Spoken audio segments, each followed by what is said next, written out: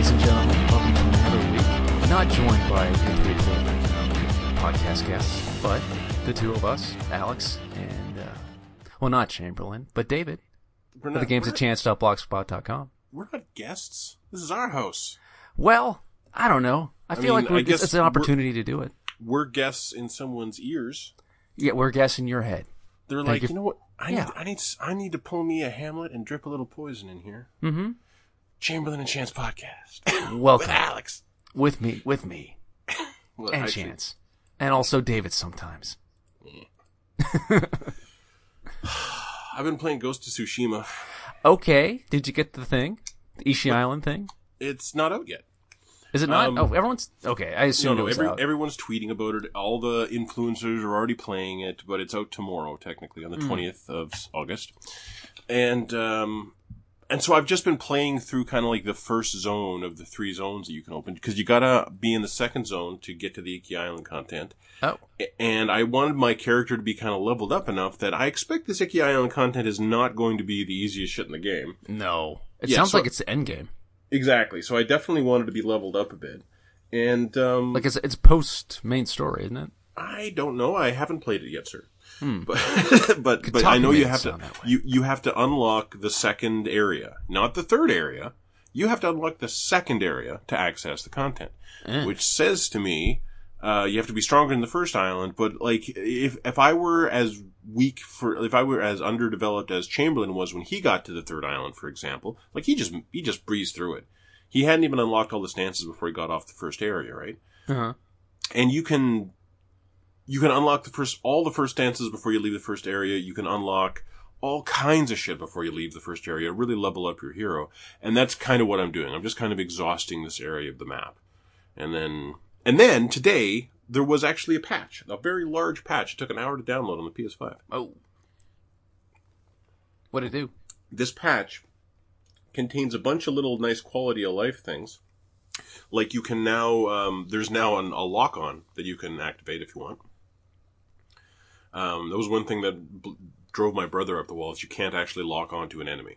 Yeah, but I didn't really miss it after a while. Neither did I. I got perfectly used to it, and it serves the way the combat flows just fine. Like, I like it kind of without the lock on. I'm not going to turn it on.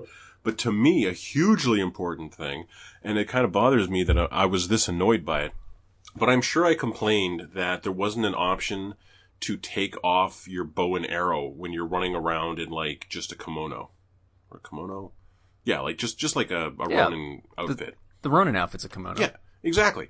And that's an iconic image, but then there's this giant fucking bow and a quiver full of arrows strapped to your back, just destroying the silhouette as far as I was concerned.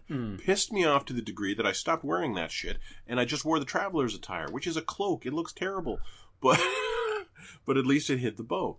And so now there's an option to hide the bow, so I'm finally wearing a kimono. Like a hide the helmet.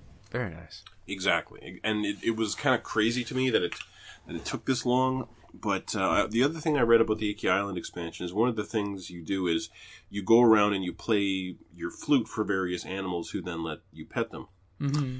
And apparently when you pet a cat, you can actually feel it purr through the controller. I'm still not going to turn on the controller, but I thought that was a nice touch. I really like haptic control so far. I really don't. Why not? I think the PS5 is an inferior controller to the PS4 controller. Really? In terms of controlling a video game, I do. I can't believe I haven't brought this up before. No, yeah, I don't think I've heard this yet. I do. I think there's a larger dead zone on the sticks. I think my Overwatch play has suffered playing it on PS5. Absolutely. But the problem is I can't capture 1080p 60 video on a PS4. I just can't. So as far as I'm concerned, to keep making videos as best as I can, ironically, I'm going to play worse, but the videos will look better. Yeah, maybe I'm just still distracted by just having console games at buttery smooth 60 FPS. That makes a big difference. It's just awesome. Honestly, at this point, I think it might be stronger than my PC. Listener Chamberlain picked up and put down Hades. That hurt me. But I kind of stuck with it. And Hades, to me, is kind of like a Darkest Dungeon, where I can just kind of slip in, relax for half an hour, and then go do something else. I have played an ungodly amount of Hades during this podcast. Hades on the PS5 is how I've always wanted to play it. Really? Oh, like my monitor is 4K sitting in front of me on the computer, but I'm still sitting in front of the computer. Like, it's an uncomfortable play situation for me. I understand this is your bed. You're very comfortable here. To me, this is a work environment. I see what you're saying. Yeah, and so I don't, like, I've been waiting to play Hades at 4K, because playing on Switch was fucking painful, at 4K, 60 frames per second, and that's what PS5 does. It is just beautiful, absolutely beautiful, and my god, it is hard in the early game. Like, you're not beating Dad anytime No. soon. Like, a guy I knew at work was just like, have you played Hades yet? And I'm like, I played all the Hades. Whip out your notebook. You're going to take some notes, all right? First thing, Athena dodge. Just period. You never don't want that. Anything Poseidon area effect, you want that. Get all the damage buffs you can from the mirror, and you'll thank me later. Yeah, it's, so is your friend having a hard time with it? Mm-mm. Oh. But, like, he's like, I'm almost beat the second boss. I'm like, oh. Sweet summer That's child. cute. That's really cute. You adore Eventually, you're going to be able to just know you're going to beat Dad. Mm-hmm. And that's a great spot to be. It's still fun to play. That's the crazy thing. Like, it annoyed me how long it took to unlock the spear. And now that I've got the spear, it's really annoying me that I don't have any Titan blood and I don't even have the option to unlock the aspects yet. Like, that's driving me crazy. Cause there's so many mechanics in the game that the game doesn't even let you know about. And I am at least 15 hours into this game. Like, oh, your new save file. Yeah. Yes, brand new save file. So I kind of understand Chamberlain's frustration that what you really are grinding it. Like, you're going through the same areas again and again. And we can make the argument, absolutely, that the game is a roguelike. It changes. The boons you get change. The rooms are change. Samey. The rooms are the same. But the combat is fun, and that's why it's still fun to play. And it is. Like, we're right in that regard. But I'm really appreciating Chamberlain's perspective, because a lot of the choices that I found most interesting, I'm not allowed to make yet. It's true. Like, I was really frustrated I couldn't get aspects, but for a roguelike I played all the way through for a second time, I still enjoy the shit out of it, and I'm kind of me too. really want to go back to it. Yeah, but I can't, because Ratchet. You're playing Ratchet? I am playing Ratchet and Clank. Holy shit. It's good. It's solid. It's a good Ratchet and Clank game. A lot wordier and less intelligent than I seem to remember Ratchet and Clank being. Less intelligent? No, I don't know. The this script is isn't really doing it for me this time. Well, it's not sparkling wordplay, but it never really was. Well, it's never this dull, I don't think. I remember it being kind of funny. It is kind of funny. It's still kind of funny. Yeah. There's a lot of little funny stuff in there. I don't like Kit. Okay, Kit is like, a trauma story. Yeah, but... Yeah, and that's no, I don't have a problem with Kit. I liked Kit. I like the design. I like the actor. Kit's cute. The actor does a great job. Admittedly, Kit is a bit of a downer, but... Yeah. The point of Kit is that, she's finding kindness in the universe again. And, I don't mind that, Ratchet's nice, such a nice guy that Kit can, start to like herself again. But, yeah, no, Jennifer Hale, put her in everything. Oh, everything. Fuck yeah. God, she's great. She is. And I was just like, hey, they've got a backup for, just in case the guy playing Ratchet gets super Trumpy-er. Because he is. He's Drumpy? He's Trumpy. He sure is. Oh. Yeah. Well. It feels like kind of a, we love you, we've spent many years together, but watch your ass. The Rivet Show coming up next. I'd be down for that. I'm so down for that. Man, like Ratchet doesn't have a mechanical arm. That's awesome. Yeah. Yeah. And I love Clank. I love him so much. It still has a lot of Clank in it. And Clank has shit to do. Yeah. I like his Lemmings puzzles. I didn't. Why not? I always hate that shit. It always feels like busy work. They kind of are. It feels like we need a break from all the running and jumping and blowing shit up. And I'm like, you don't understand why I'm playing Ratchet and Clank. Running and jumping and blowing shit up is that's my Tai Chi in this world. And you're making me stop doing Tai Chi and sitting here listening to your version of ASMR. Yeah. It's not doing it for me. my biggest complaint about the entire series is just there's way too much Nefarious. He's fine. He can cameo in every game, but he can't be the villain most of the time. You're wrong. I'm over it. You're wrong. Have you beaten this one yet? I mean, yeah, I know. I've looked up Emperor you Nefarious. spoiled I it. like Emperor Nefarious. I do. Emperor Nefarious makes the game for me. All right, cool. He hasn't even shown up yet. I'm looking forward to it. Yeah, he doesn't show up until way late. Way to spoil yourself. Ugh. Speaking of spoilers, have you been keeping up on The White Lotus? I haven't started it yet. I've got the first episode loaded. I will watch it. I thought I'd get time after work to watch it. I didn't. But I did watch the What If.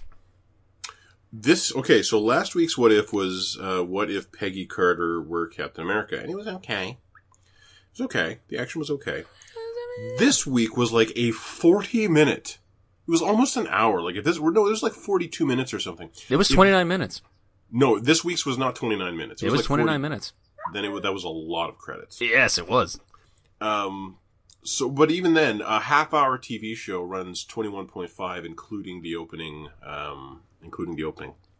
So this is a sizable bit of television to begin with, and then because it takes place in the broader Avengers, Guardians of the Galaxy universe, the ripple effects of the fact that this is an alternate reality are so much more significant, and there's so much more that you play with here, that you get to play with here, and it's so satisfying in every direction. Was really impressed with one particular cameo that ended up not being a cameo, but like a supporting character.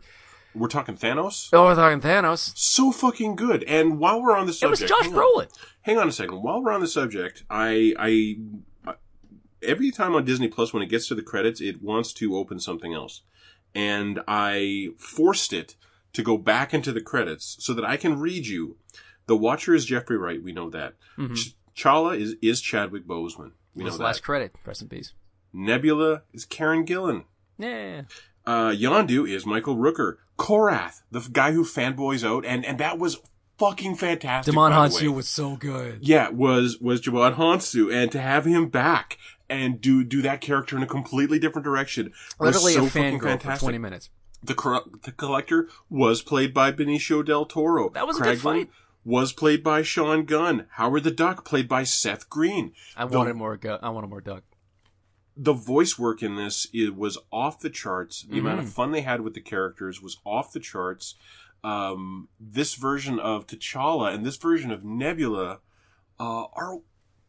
it was so much fun. I wanted a whole movie of these characters. I really did. It felt like we kind of got one. Yes, it was really nice.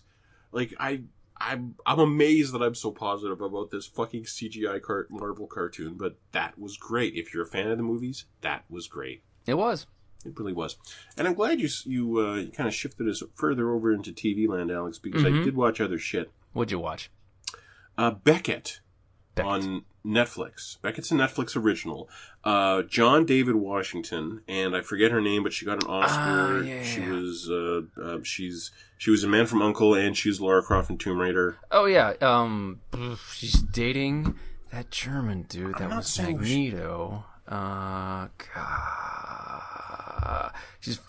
It's a very Austrian name. What the hell is it? Okay, hang on. Tomb Raider movie. Click. There we go. Alicia Vikander. There it is.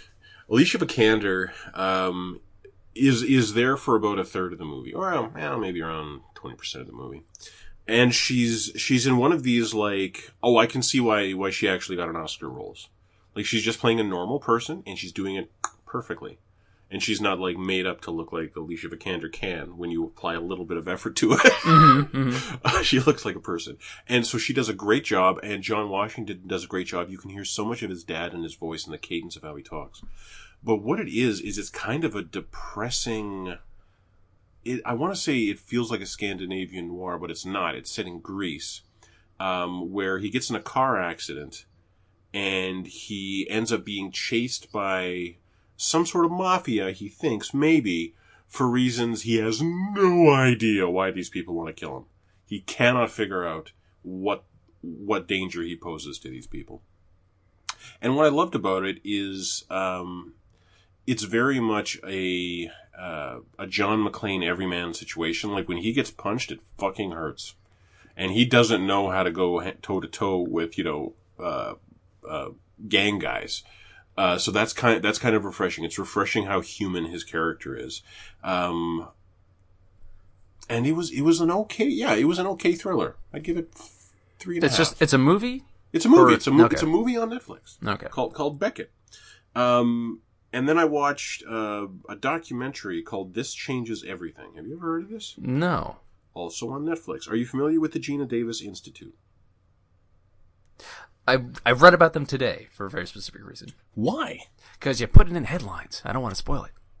That. Okay, so yeah, and I saw that little bit of data from the Gina Davis Institute after I'd seen this movie. And I had no idea about this, but Gina Davis was famously, and she was in a lot of movies. Yeah. And often I bring up the archetype of the lady assassin character who goes off the rails, and I love that movie. She was in one of those. Gina Davis had one of those movies where she was I think it was called like The Color of Night or something like that. I forget. But she was most famously in Thelma and Louise. Hence the title of the movie. Mm-hmm. Thelma and Louise, I want to say like 1989 or something like that. It was a while back. Or no, it could have been 90s. Probably mid-90s. Thelma and Louise was a script written by a woman that was so sick of how she saw women portrayed in films and noticed that women were always the supporting character to males. And she wanted to see females in the lead role, and what would that look like? And she wrote Thelma and Louise because she was so pissed off that she couldn't get any of these stories on screen. And Gina Davis played Thelma. And then after Thelma and Louise came out, now the rationale was always, well, we're not going to put women in the lead role because those movies don't make money. We're not going to put women in the lead role. We're not going to tell female stories because those movies don't do well with critics, so on and so forth. Thelma and Louise, made a shit ton of money and got a ton of fucking Oscars. And was the first role for Brad Pitt? Was it his first? Oh, mm-hmm. I still remember that. Look at him go. I love watching him go. Look at that butt. Not like Daryl's butt. You could park a car in the shadow of Daryl's butt. I love Thelma and Louise. And then, so there was a conversation where, wow, now that we've established that a female-led movie like this, like Bridesmaids, can do so well, obviously the industry will take notice and change. And then Gina Davis noticed that it didn't. Yeah. And then a couple years later, A League of Their Own happened, and again, won some Oscars, did very well. No, it's really hard to get scripts like this made still. It's really hard to find roles like this for women still. And so she kind of stopped acting and started putting together the Gina Davis Institute of Research to prove definitively that women can't get directors' jobs. Women can't get jobs on lighting. Women can't get jobs in special effects. Women can't get jobs, producing. They can't get into Hollywood. They're a huge part of the union, but they only account for like 1.5% of the actual work. Oh man, like I could just spend an hour just talking about Pixar. Just like read how that one lady got fired off of directing Brave, and then just skip ahead to everything that John Lasseter was accused of, and just connect the dots. That woman's in this movie. Good. And listener, often we bring up representation in gaming on this podcast. And if you want a quick shorthand for why representation in all of media is important, watch the first 20 minutes of this movie. Hang on, let me get the title again. This Changes Everything? This Changes Everything. Yeah. Watch the first 20 minutes of This Changes Everything, and it explains why representation in media is hugely important for everything. But ultimately, it ties the inequality in the film industry specifically. It points out that in the silent film era, women were a huge part of the film workforce. They were a huge part of the directors and the storytellers. When it came necessary to get a bunch of sound guys, to get a bunch of sound equipment, the money became a huge issue with the sound era, which meant they had to go to a bunch of bankers, and those bankers would not invest in anything that a woman was doing. Period. It wasn't a good investment. Mm-mm. And that continued for years until in the 70s, there was a huge, I want to say the 70s or 80s, there was a huge lawsuit about unequal hiring practices, specifically in the film industry.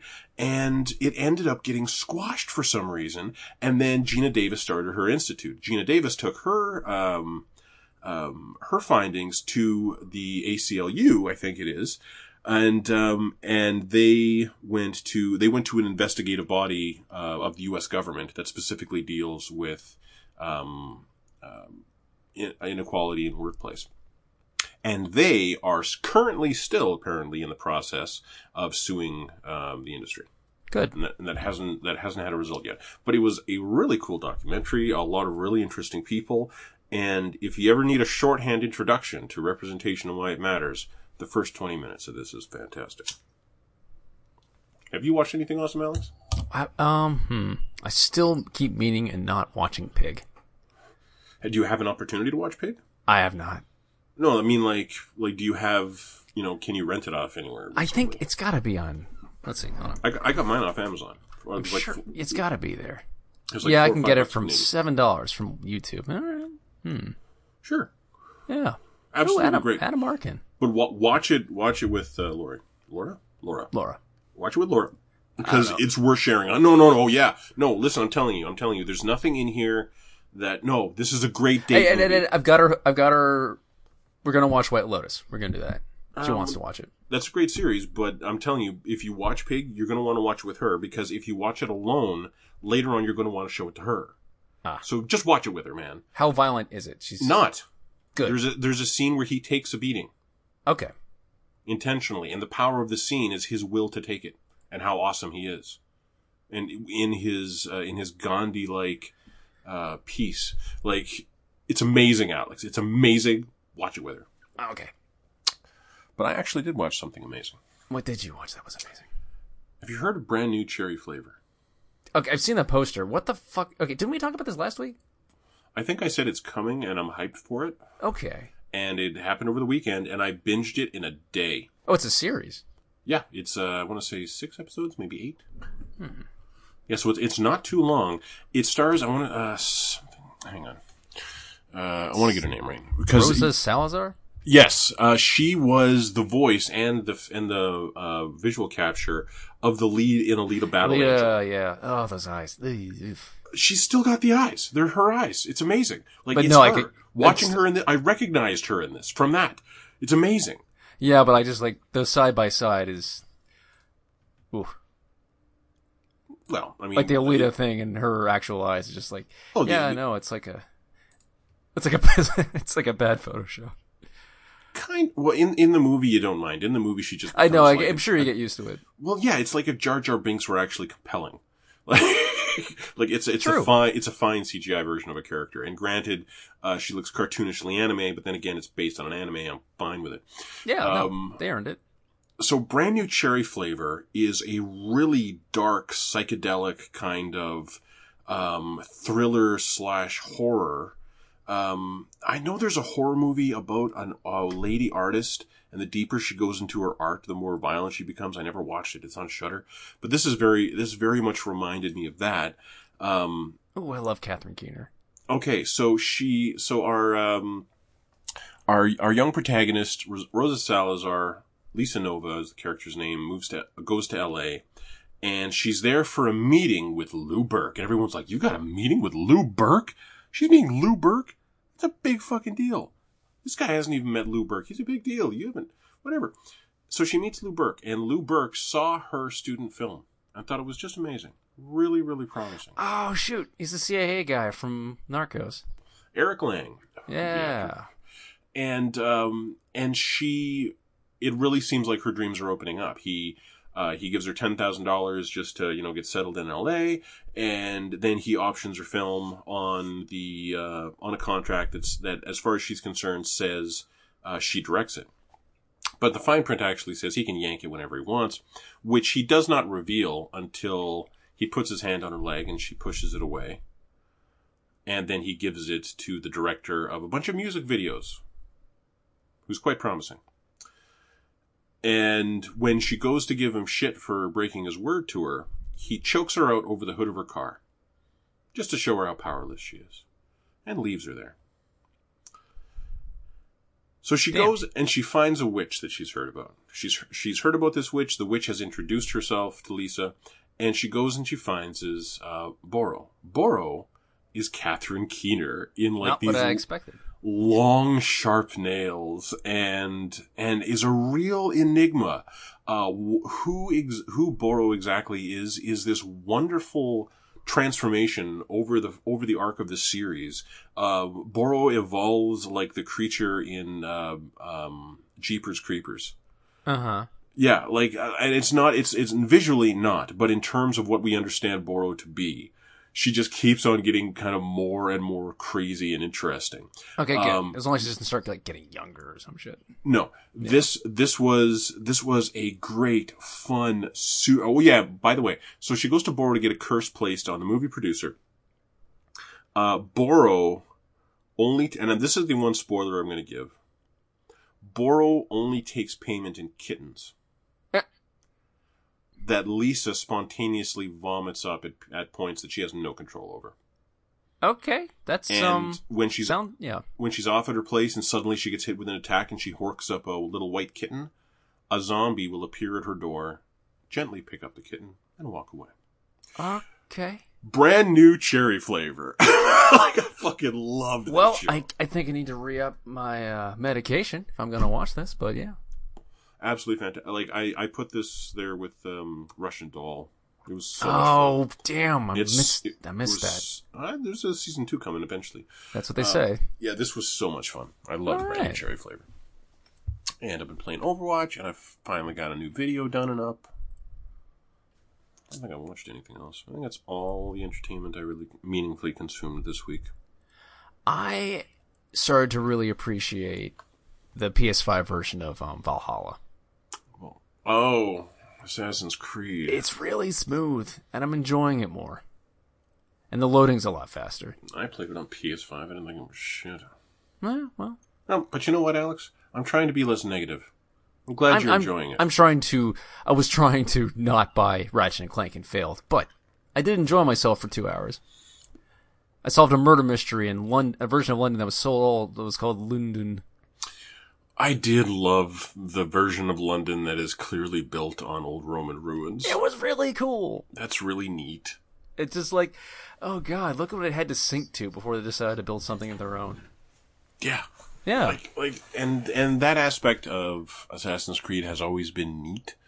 But I guess I got Valhalla at the dawn of the new gen. Mm-hmm. So I had Demon Souls sitting right there, looking like Demon Souls looks like. Yeah, Demon Souls looks good. So and then Miles, and then this, and so this was just like the redheaded stepchild of the launch lineup. Totally get it. But speaking of which, I know how people give the Knights of Anor Londo shit, but they have absolutely nothing on those fucking stingrays. Those glass-spitting fucking stingrays that you have to shoot in front of to hit. Okay, well, what you do is you just kind of book it, for the most part, with the stingrays. But what happens when you're on the cliff with the golden skeletons?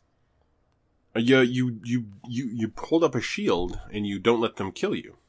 But you kill the skeletons. In fact, I have a video of this up. Oh, do you? Yeah, Soul Grinding. Hang on. And it's a New Game Plus version, so it's actually super hard. Yeah, actually, you know what? Let's see if I can find it. You go to my channel. And of course, it won't actually let me search my own channel. What? Yeah, it's mean. Hang on. I go here, and I go chance. Yeah, it won't actually let me search. Oh, I haven't watched Bullet Maker. Oh, there it is. Search Soul Grind. Oh, Soul Farming. Yeah, NG plus Soul Farming. And that is the exact sequence you're talking about. And that's how you run through it, with a sword and a board. Well, thank you for that. No problem. So that is one of the harder parts of the game I'm at right now. Yeah, it is. Yeah, it is. Good. And the boss at the bottom is a bitch. But I've actually also got a video of beating that boss on New Game Plus solo too. So does that mean it's time for headlines? I think it might be time for headlines. Headlines. In entertainment news, Matt Stone and Trey Parker have purchased Casa Bonita, which is actually a real restaurant chain in Colorado, apparently, with all that Comedy Central money they got from that. It's got food, fun, and a friendly atmosphere. It's real. I didn't know that. I thought they had made up their own version of, they made up an Italian-themed Chuck E. Cheese. I know. I had no idea this was a real place in their childhood, and they loved it. And looking at the photo, I Googled it before the show, and looking at the photos of this place, I can see how a kid would love that place. That looks like a lot of fun to go there. You see, it looks like an amazing, huge Mexican castle from outside. That's a great fucking episode. It is. It is. And this is like, it's nice. It's nice when someone makes good and then says, I'm going to buy that pony I always wanted. That's their pony. Just a reminder, I forgot to say last week, new episodes of the final season of Brooklyn Nine-Nine are happening right now. Oh. No. Kind of want to see. Rosa left the precinct. Oh, I knew that. Yeah. But, it still got them all. Yeah. It still got Holt. Mm-hmm. In Overwatch news, a new League Legendary skin, Pirate Ship Bastion, is now available for League points or real dollars until August 30th. It's a great, great Bastion skin. If I played any Bastion at all, I would get that fucking skin. Pirate Bastion. Is he a pirate ship? No. He is literally a pirate ship. And just like they had, remember Goats Brigitte from a while back? Oh, yeah. So that was a reference to the Goats comp. Pirate Ship is 100% the Pirate Ship comp, which is a payload with an Orisa on it, dropping your shield on the payload, so that creates your sail. And then you've got the Bastion. And yeah, he's got a parrot. Fuck yeah. Exactly. So, no, it is an amazing Bastion skin. Whatever. Christiane Louise, the Brazilian voice actor for Mercy in Overwatch and Cortana in Halo, among other roles, died last week. No.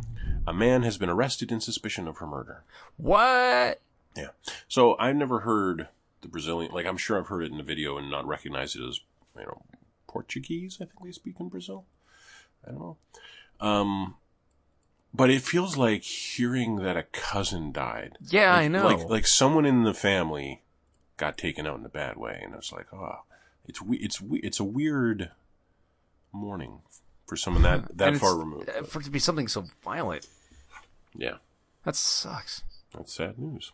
Yeah. The Gina Davis Institute said this week that female video game characters are 10 times more likely to be shown in revealing clothing than their male counterparts. Shocking. Again, watch that documentary. This changes everything. Cat Lateral Damage Remeowstered that is the best remastered version title. That's pretty good. Cat Lateral Damage Remeowstered is coming to consoles on September 15th.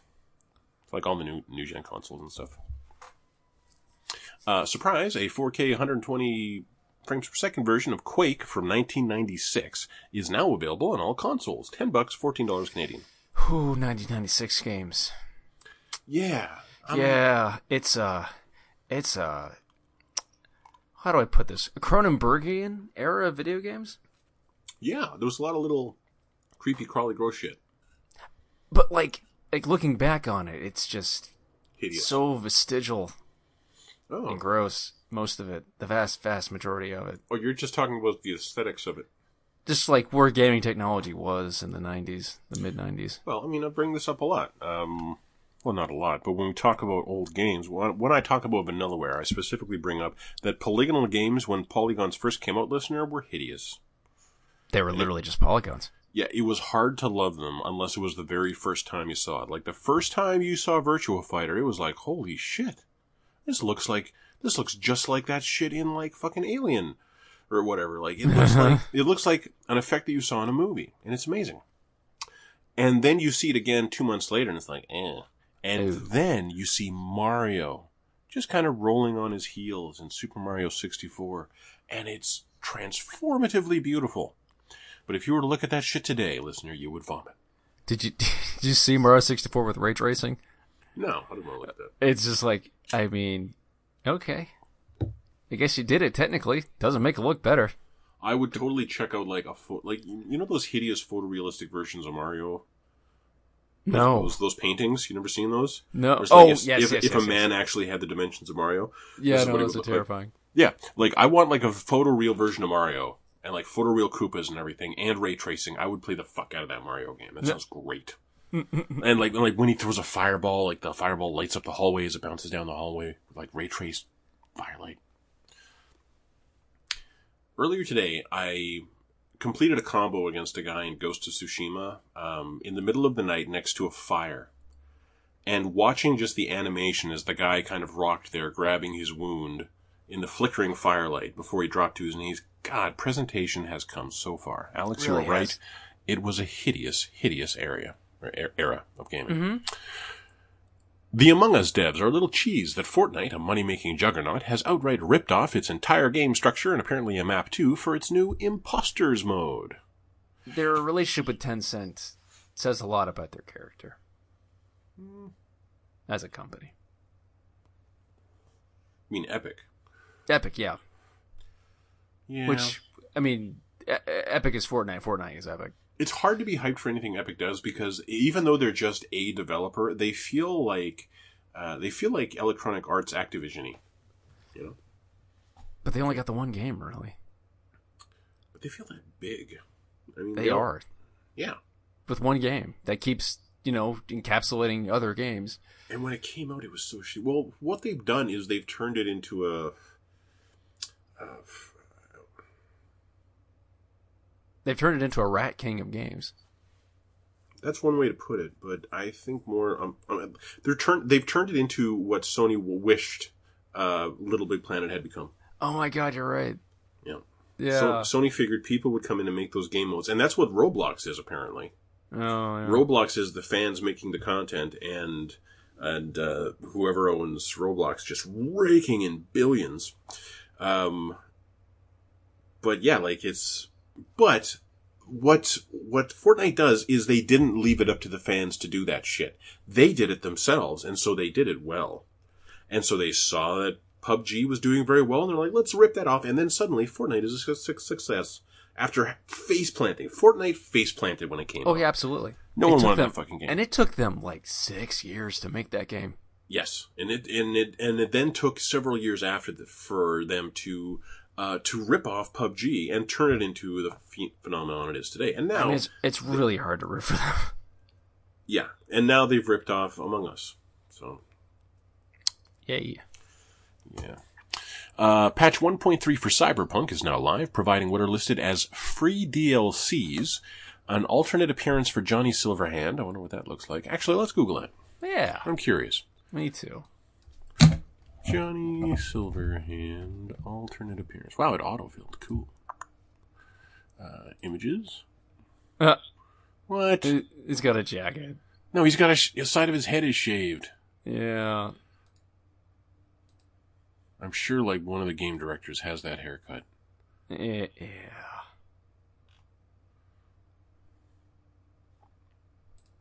Okay. Well, anyway, there's an alternate appearance for Johnny Silverhand, 2 new jackets in V's apartment and crafting specs for the jackets, and a vehicle called the Archer Quartz Bandit, available after the Ghost Town mission. It's a little orange 80s style hatchback. So nothing to get excited about. Absolutely nothing to get excited about. No.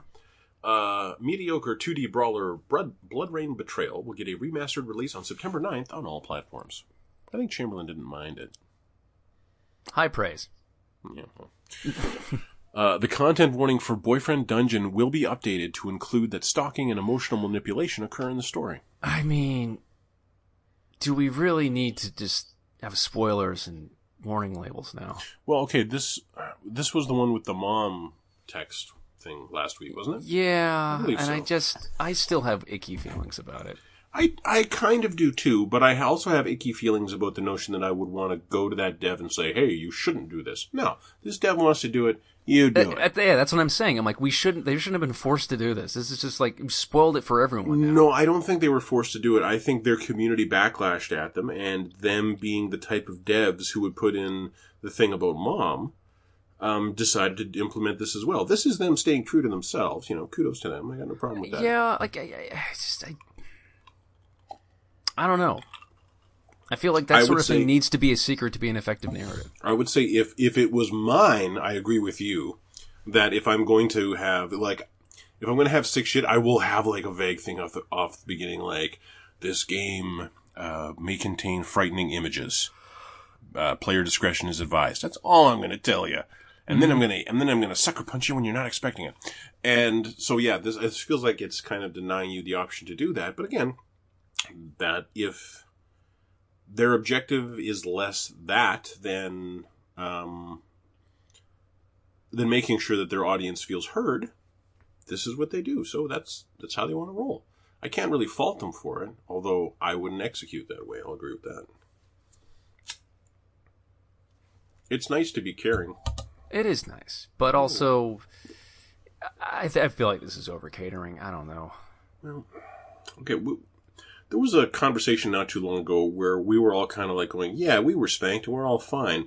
And then there was a study I saw where it's like, no, it's just not good. It's just not good. And looking at the data of the study, I was like, oh, wow, it's really not. And us rationalizing it is a product of our upbringing. But I think, like, if it wasn't being sold as, like, a dating sim, that maybe this wouldn't have been an issue in the first place. If it was something like Night in the Woods or something, like a narrative. Like, I feel like people, like, feel inclined to just connect with, like, a dating sim more than something like just something that's telling a story. Well, I mean, no, a dating... Have you ever played a dating sim? No. Okay, a dating sim is 100% story. That's all it is. It's a bunch of dialogue and descriptive narrative that you click through and then occasionally make a decision. That's all. That's all a dating sim is. This is that plus dungeon crawling, as far as I can tell.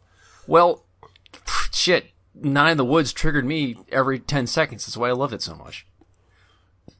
And like, I totally defend that experience. Like, I think that's how it should be done. Oh God, I moved back in my parents too. Oh God, this is too fucking real. Oh God, what am I doing in my life? That was wonderful. Yeah, and artists should have the authority to execute that how they see fit. They should, even if it hurts, listener. I agree. Mm-hmm. Tough love. Well, when I needed it, and I moved the fuck out. Gee, I didn't know that. Yeah. Well, like this is like, fuck. No, I had already moved out when I played it. What am I saying? Yeah. Huh. But, you know, a game has never cut me to my core or just like looked like directly into what I assume are like fundamental failures of my mid-20s quite like that. And I wasn't expecting it. I really enjoyed it. You did love that game an extra lot. Yeah. Well, you still do, obviously. I do. Mm-hmm. That game beautifully animated, amazing dialogue, still the most convincing mom character I've ever seen in a game. Oh, wonderful presentation, I agree. Yeah. That mom was just such a mom. I don't know what to tell you. Well, yeah, no, they were great characters. Let's do crimes. Snack Falcon. I want a Snack Falcon shirt. And what was the Cola Fox? What was his name?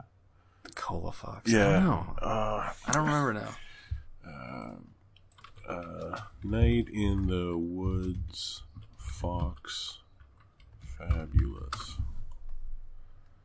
I remember Possibilities. No. It's a great restaurant name.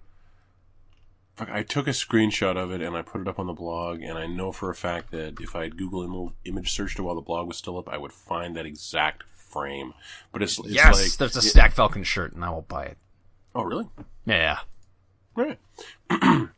Remedy announced this week that Control has moved over 10 million units, and a, quote, bigger budget Control sequel is now in the early concept phase? So we'll see it 10 years from now. Gotcha. Fuck. And their AAA with Epic is now in full production. I don't care about this AAA and Epic. I want my next Control game. That was a damn good game. It was a damn good game, and I want the evolution of that. Just like I expect Icky Island is going to be disappointing. Because I don't... It sounds disappointing. Well, what it is it's more Ghost of Tsushima, which I've already played, but it's, different stories, so I won't want to skip the cutscenes. It took way too long. As I'm replaying it, I'm seeing... what I'm feeling is that there's not enough ways to interact with the world meaningfully. A lot. Mm-hmm. You interact with your sword, period, or you talk to someone, and that's it. And I think, and it pisses me off that I feel like Breath of the Wild has kind of ruined other open worlds for me. Because if you went up to a tree in Breath of the Wild, there would be nuts or something in it. And if you cut the tree down and picked up the nuts, there's something you can do with those nuts. In Ghost of Tsushima, there's nothing in the world except people and maybe supplies to pick up that you can use to upgrade your gear. That's it. It doesn't feel as meaningfully like a living world as Breath of the Wild did. Or as Red Dead Redemption 2 did. As Grand Theft Auto 5 did. It's really, it's in the Sony vein of pure action, kind of to its detriment a little bit. And I don't want to be that hard on it, because it's hard to point out that Horizon does things any different. It really doesn't. It's just Horizon's combat was so fucking good that you loved it the whole way through. And I still love this. But. And I don't mind them pushing that as far back as I need to. Yeah. And I still love Ghost, but what I really want is I want the sequel that doesn't just give me more of this, that takes this, executes this again, and then gives me massive layers of additional complexity to the simulation. I mean, they already teased, medieval Tokyo. Give it to me, please. What are you talking about? Oh, they're like, well, what's her face? The that archer that your teacher's chasing. She ends up like, oh, I guess I'll go to Tokyo and open up an inn. Maybe you'll see me there in the next camp. I wouldn't take that as a huge indication of where they're going with the sequel. Where else are they gonna go? Who knows? I mean, I don't know, but I do like the idea of seeing Tomoe again, even though she's a murderer. Oh, she's a great femme fatale. Yeah, but she killed so many people. Yeah, I know. It makes her a great femme fatale. She's chaotic good. I'm going through she's not really good at all. No, she's chaotic evil. No, right. She's evil. Like, I'm going through that quest line right now, because I'm trying to, again, clear out all those quests on the first island, and I'm coming across all the peasants that Tomoe ordered Mongols to kill. Yeah, they shredded them. Yeah, and I'm sorry, Tomoe, I'm not on your, I agree, Sensei Ishikawa is a fucking dick. He's a huge piece of shit. He's a huge piece of shit, and I've wanted to kill him multiple times myself. But my favorite performance in the game, Sensei Ishikawa. Mm-hmm. That or Khan. Okay, well, there's so many great ones. Like, no, Yuna is really, really strong. True. Lady Masako is so fucking good. All of the leads, I love when they get drunk with Yuna on the rooftop. And Jin, the VA for Jin is fucking excellent. Jin, the character, is less interesting than anyone he meets. True. Yeah. But that makes him more of like a cipher. Well, not a cipher. No, that's the thing is he's not. You have no control over his ethical. Like, you have control over one ethical choice way later in the game. It's a big one. It's a big one, but it really doesn't impact anything. What I'm talking about is I want the game where they appreciate the incredible complexity of the stories you could get into and allow you to tackle them in your own way. What I want to do is I want to stumble into town looking like a drunk with a sword on my hip.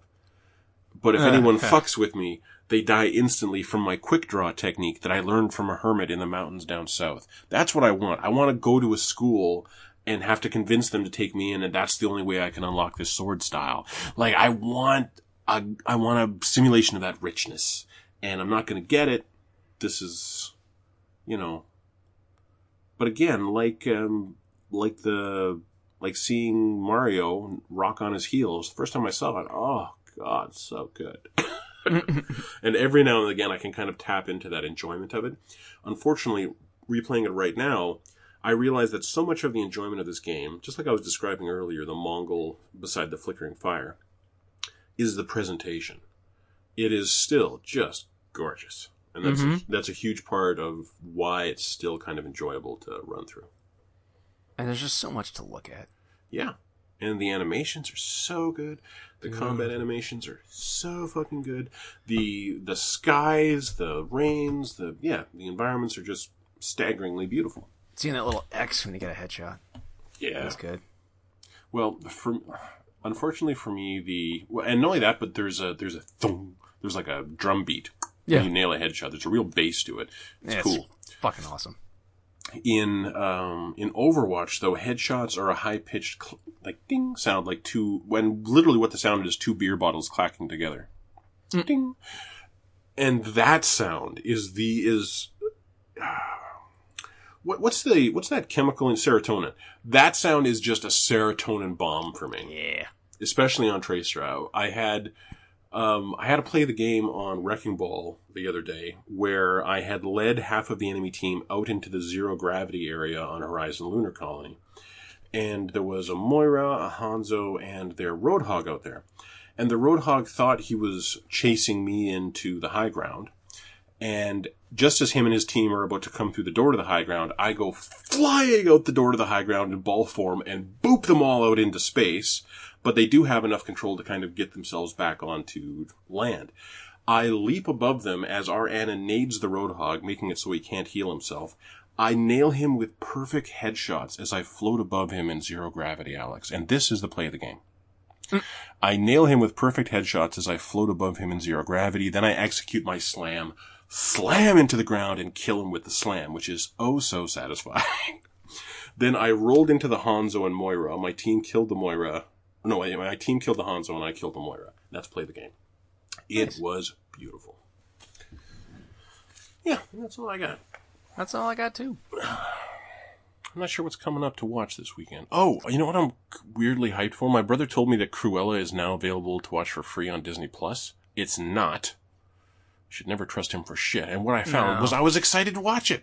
I was excited to see. Okay, well, excited in the way that one can be reasonably interested in watching, do you remember Willy's Wonderland, the Nick Cage one where he beats the crap out of animatronic monsters? No.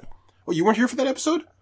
No. Okay, Willy's Wonderland is... Willy's Wonderland, yes please. Willy's Wonderland is a wordless performance from Nick Cage. He does not have one line in the entire movie. He roaring through town in this badass black Camaro or something like that, modern Mustang, something like that. It came out in February? What the fuck? Yes, and I didn't watch it then because it just didn't look interesting to me. It's like Friday Nights at Freddy's. It's Five Nights at Freddy's, starring Nick Cage. He's kind of entrapped by the people in this town, and the sheriff decides they're going to feed him to the demons that live inside these animatronic dolls in Willy's Wonderland. And it's literally Five Nights at Freddy's. Yes. Thank God. Yes, and your job is to clean the place overnight, and they expect to clean up the body in the morning. When they get there in the morning, he has cleaned the place. It's a fun, and now that I've told you about this, don't go in expecting Pig. Pig is one of the best films of the year. Of course not. No. This is stupid and ridiculous and fun, if you got a little buzz on. Yeah. You know? Yeah, no, yeah. It's one of those. And so now you could be reasonably hyped to see Willy's Wonderland at some point. No, this looks good. That's right. And this looks like good animatronic work. But at the same time, you're not expecting the fucking world from this. No. In fact, you're expecting it to be legit bad in a lot of directions, right? I'm expecting to have a good time watching Nicolas Cage pay off his dinosaur bones. But again, you're expecting it to be a little bad in a lot of directions, right? Yeah. It is with that same enthusiasm that I am now a little hyped for Cruella. Okay. So again, I do expect it to be shitty in a lot of directions, but I want to see Emma Stone go, Cruella. Mom gets killed by Dalmatians. Yeah, no, those Dalmatians shove her off a cliff. I've seen the clip. Yeah. They're bad dogs. They're bad dogs, and she's got to have a coat. Honestly, Dalmatians suck. I've heard that. They're really mean. Zebras. Have you heard about zebras? Yeah. Mm-hmm. Zebras are absolute aggressive dicks, and they will kick your ass if you get close to them. Same with hippos.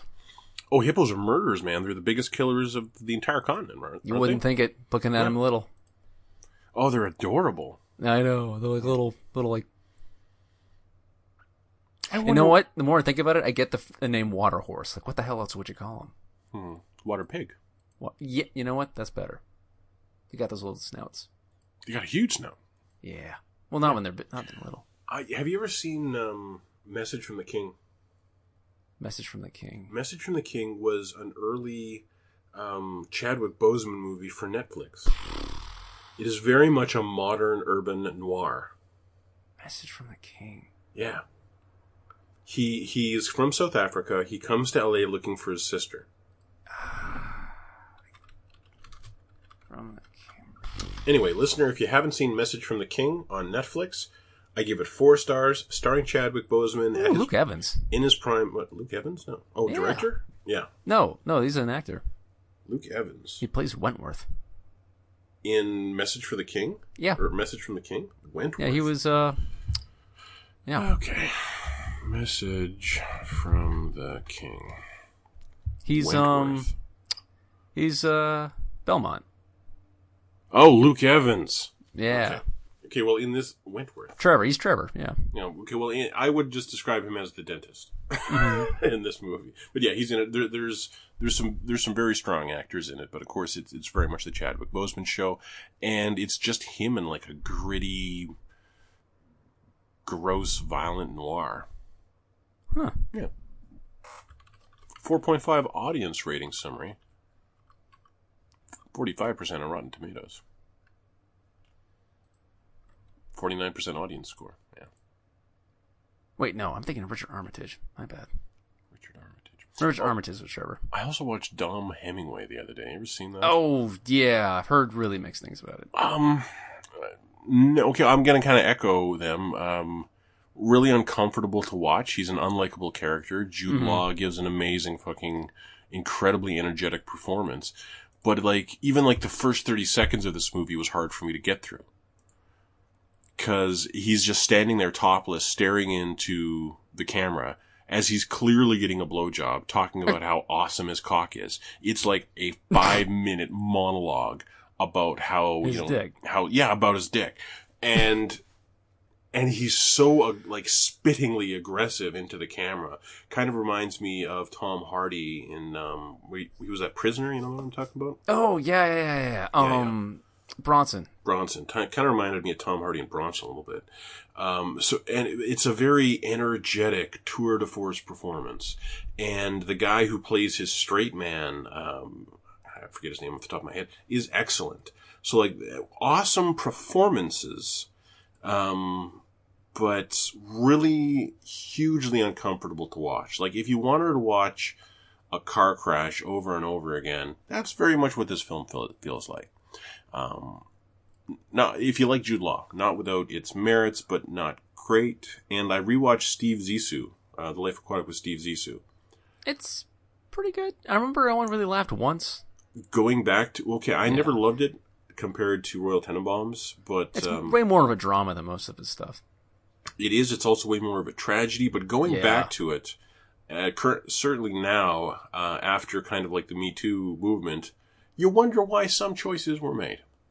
Yeah, but also the best, like, crash scene. Like, after, like, watching it after I've been in a crash myself, I'm like, yeah, it's kind of what it feels like. In Life Aquatic with Steve Zissou? Mm-hmm. What crash?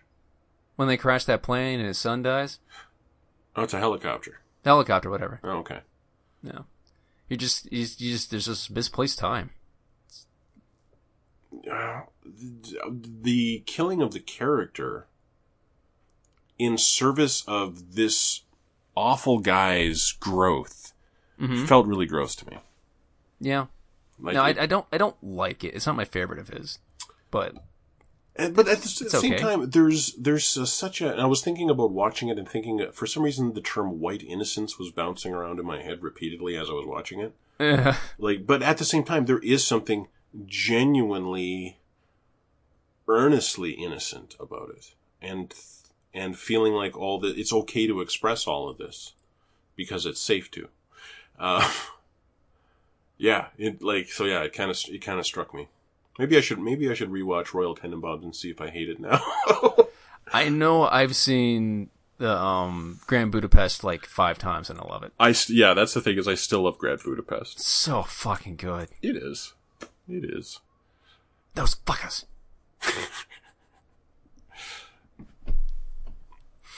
That's all I got. That's all I got. All right. Well, Episoded. Episoded. Alex, thank you very much for talking with me this week. Oh, of course. Listener, thank you very much for listening to us this week. We will see you in a week. I maybe have finished Dark Souls or Demon Souls by then. Probably not. Bullshit. I've hit a wall. What, the wall is this area we were talking about? Mm-hmm. Yeah, no, watch the video. You just roll those fuckers. I've got like 30 half grass. I think I'm okay. What are you wielding? I've got a spear. And the super longbow. Are you using a shield at all? Not really. The whole point of using a spear is you can hold up a shield and spear guys. Yeah, but like, and what I'm trying to do is just like have like almost like a 40 endurance, so I can like wear whatever I want and just block everything forever. Yeah, but how do you block everything if you don't have a shield? No, I have like a kite shield, but I'm not blocking enough because I'm doing so much damage to my spear. Okay, so you are using a shield. I am. Okay. Yeah, so the shield is an important aspect of navigating this sequence. Right. As you'll see. But I think I just have I think my sword is just a long sword +5. Like, it's just a normal sword that I just, hammered up at the blacksmith. So am I like halfway through the game? Because it kind of feels like I am.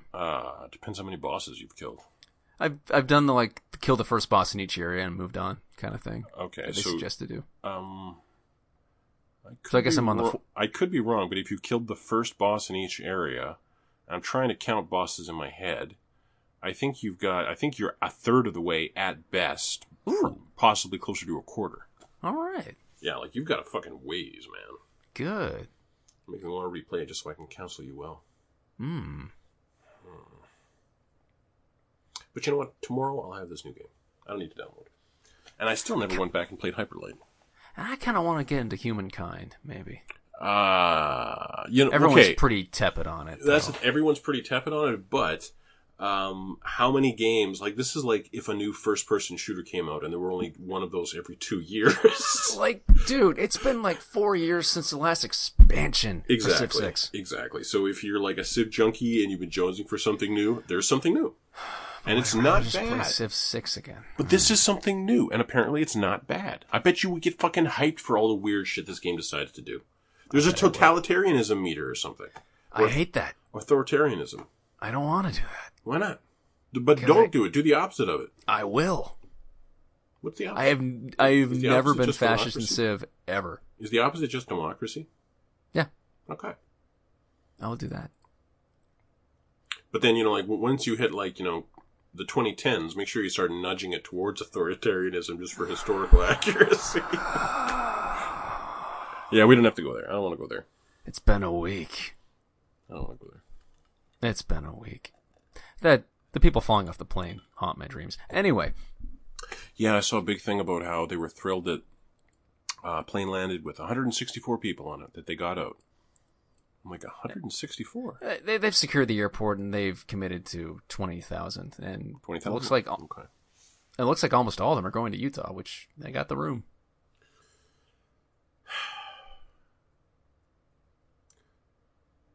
Yeah. There's a lot of comments online about, what we should have done. And what I would say about Afghanistan specifically, have you ever seen a movie called Charlie Wilson's War? Yes, I did.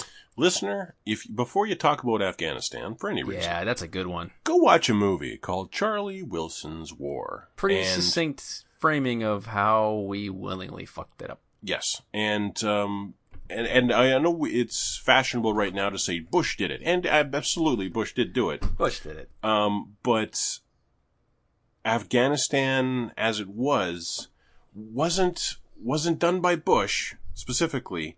And it wasn't even done by Charlie Wilson. It started a long time ago. Long time ago. And it started with Russia pulling some shit. It did. It really did. But yes. Honestly, you could say it almost started with Napoleon too. You don't get the name where empires go to die for being a great place to live. Okay, I don't want to shit on Afghanistan. I'm not trying to. I'm just like a great place to nation build. That's a horrible way to put it. My bad. A great place. Afghanistan is a great place to nation build? It's not. No, they don't want to be ruled, and they're doing a great job. I wouldn't want to be ruled. I wouldn't want to be ruled either. No. But yeah, that's a rare quality. American foreign policy has been fucking around in Afghanistan for like 40 years at least. At least 40, maybe 50 years at this point. It might be 50. Like Charlie Wilson was like 81-ish. That sounds about right. And the alternative at the time was seen as you're giving it up to communists. You're giving it up to communism if you don't help the Afghanis defend themselves against this. And it was a proxy war. It wasn't an official war. No one knew what was happening. It was an off-the-books arms thing. People say Tom Hanks only ever plays himself. That's not true here. He's a funny character. Yeah, he's having a lot of fun, too. And his monologue of what he did to the guy who killed his dog is so fucking good. And who's the lady? Oh, yeah. Julia Roberts. Julia Roberts does doing a decent Southern accent. Ah, she's fun. It was nice to see her doing something. I haven't seen Julia Roberts in a while. But things like that are what the Gina Davis Institute plans to resolve. And that also, last week we were talking about tasteful execution of nudity in games. And the only example I could come up with was The Order 1886. And the rationale for that was it didn't feel male-gazy. No. It felt like you're just intruding on her place of work and like, get the fuck out of here. Yes, but the documentary kind of highlighted for me that was a very male-centric view of that issue. Because, and Chamberlain at this point would point out that I hate censorship, and I do. I think if you want to have sexy time in your game, fucking do it. As long as you do it well and you're executing your dream and you're trying to do something really cool and you think it's really cool, great, do it. And hey, like, expand on some themes about sexuality while you're at it. It wouldn't kill you. I'm not telling anyone how to do their jobs. But at the same time, because there aren't enough women creators in the industry executing whatever the fuck they want to do, what we have is an industry where female characters are 10 times more likely to be shown in scantily clad. And that has a real problematic impact on a culture. So it would be good if the female perspective were given equal weight in modern gaming. But unless you have, who's to say that a female director like an Amy Hennig would solve that problem? I sure would love to have her own studio, that's for damn sure. Uncharted never felt particularly male-gazy to me, when she was on board at least. Like even that one scene with, Claudia Black played her, Chloe, in the beginning of 2. Yeah, but that was, that didn't it was cute. It was flirty. Yeah, that didn't feel male-gazy to me. Nothing Naughty Dog did felt male-gazy to me until, Last of Us, until Druckmann and Last of Us Part 2. Where, Alana became not Alana. And I still haven't forgiven for that. Who's Alana? Alana. Who is Alana Elena, excuse me.